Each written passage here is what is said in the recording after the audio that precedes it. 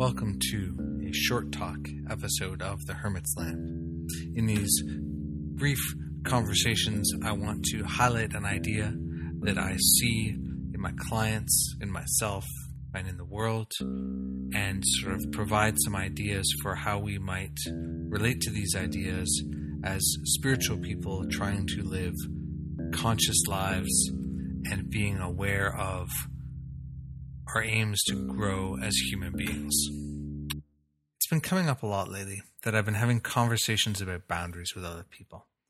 And boundaries are one of these interesting things that, many people struggle with them. And some people, maybe less people, have such ironclad boundaries that they don't really permit them to do the things that they want. And so they end up walled off. And, when we're talking about boundaries, we're talking about what are the limits that we're placing on the world around us? What are the limits that we're placing on other people? And what are these limits that we are needing in order to function in the world? And, when someone crosses our boundaries, we probably almost immediately have a really big feeling about that. It's certainly super common to be like, oh man, they disrespected me, they violated my boundary. And all of those things are, of course, appropriate if the violation is big enough. But there's also this case where people push at boundaries in many small ways, and where those people persist and continue to push at our boundaries. And, nowhere was this really more evident to me than when I was traveling in India. And, when I arrived in India, which was the first place I'd gone to outside of North America and the Caribbean, so it was really somewhere quite radically different for me.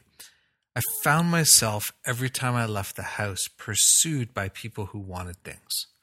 Pursued by people who wanted me to give them money, to come stay at their hotel, to do whatever it was.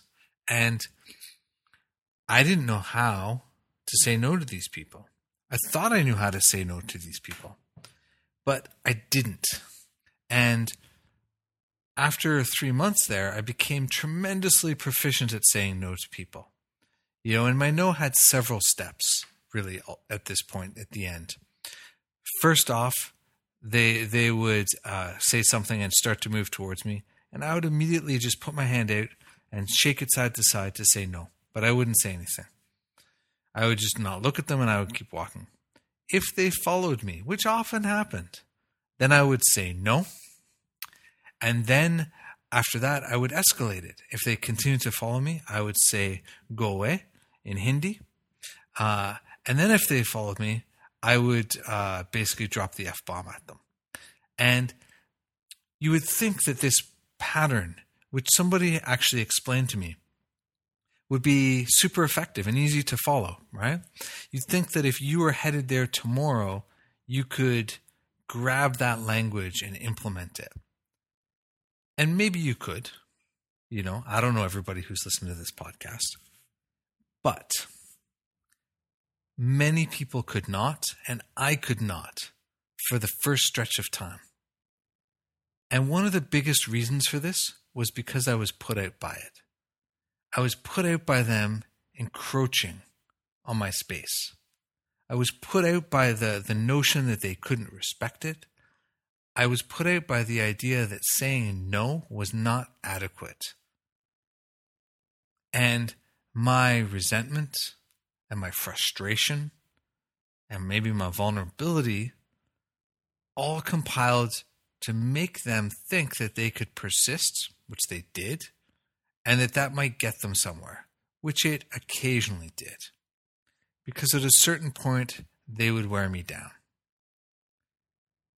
But at the end of my trip, when I was leaving, and I returned to Delhi after being sort of in many smaller places and other places for a long time, I was so stone cold about this that nobody bothered me. I had no expectation. I had no care. It didn't matter. And I would just shut them down.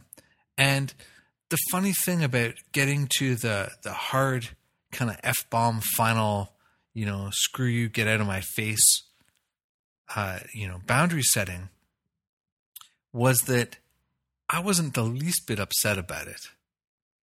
And in fact, I thought it was kind of funny, and they would think it was funny. And the reaction that I would get was this kind of final, you really know what's going on. I guess I can't pull one over on you. And then that would be the end of the conversation. So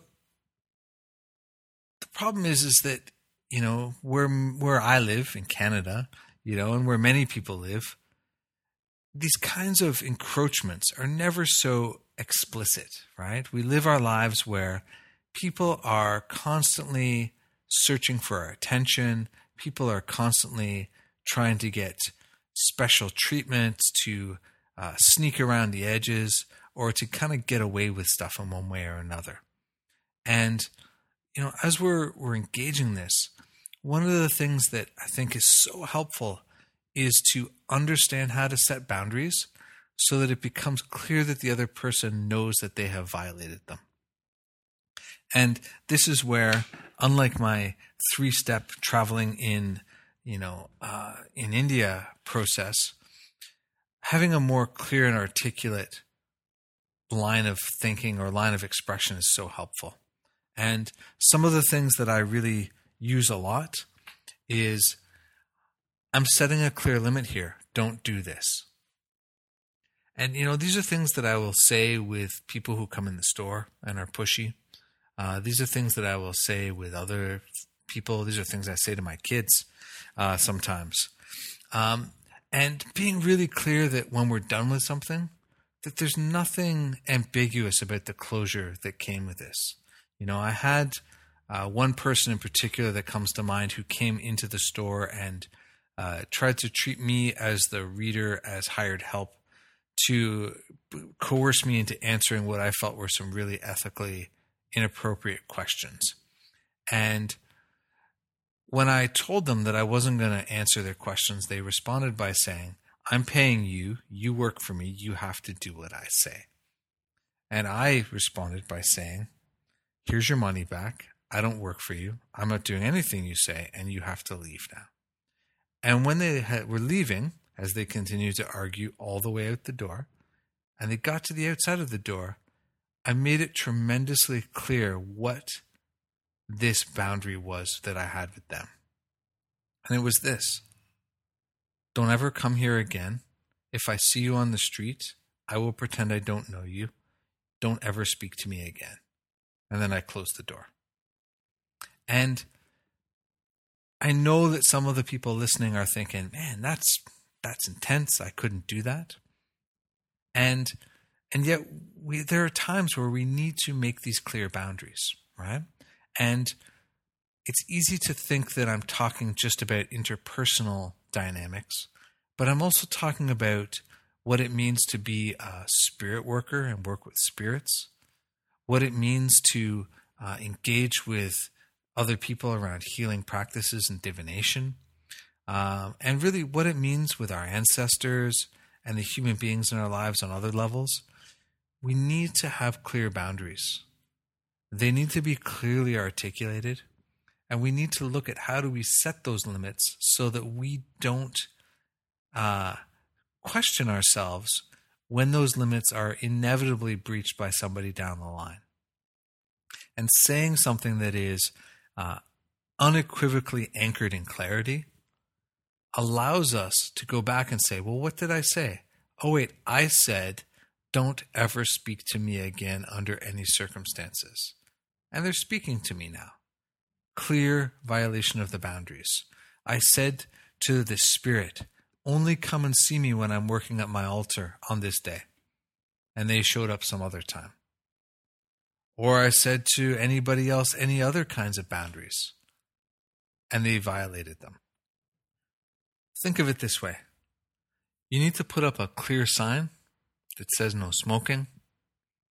And when you catch somebody smoking there, you need to try and not get worked up about it, because it's inevitable that people will cross the line. But having good boundaries is about making it clear to them and to you that that's what they're doing, so that you can be certain that they're just being a jerk, and you can act based on that knowledge, which is really liberating compared to the muddled, messy ambiguousness that often exists when boundaries aren't clearly delineated and when we get really worked up about people crossing those boundaries. And finally, of course, I'm not talking about traumatic, difficult, and violent situations. If somebody's mistreating you physically or on other levels, deal with it in whatever ways you can engage, help, and get on with your life. I hope that you have enjoyed this talk.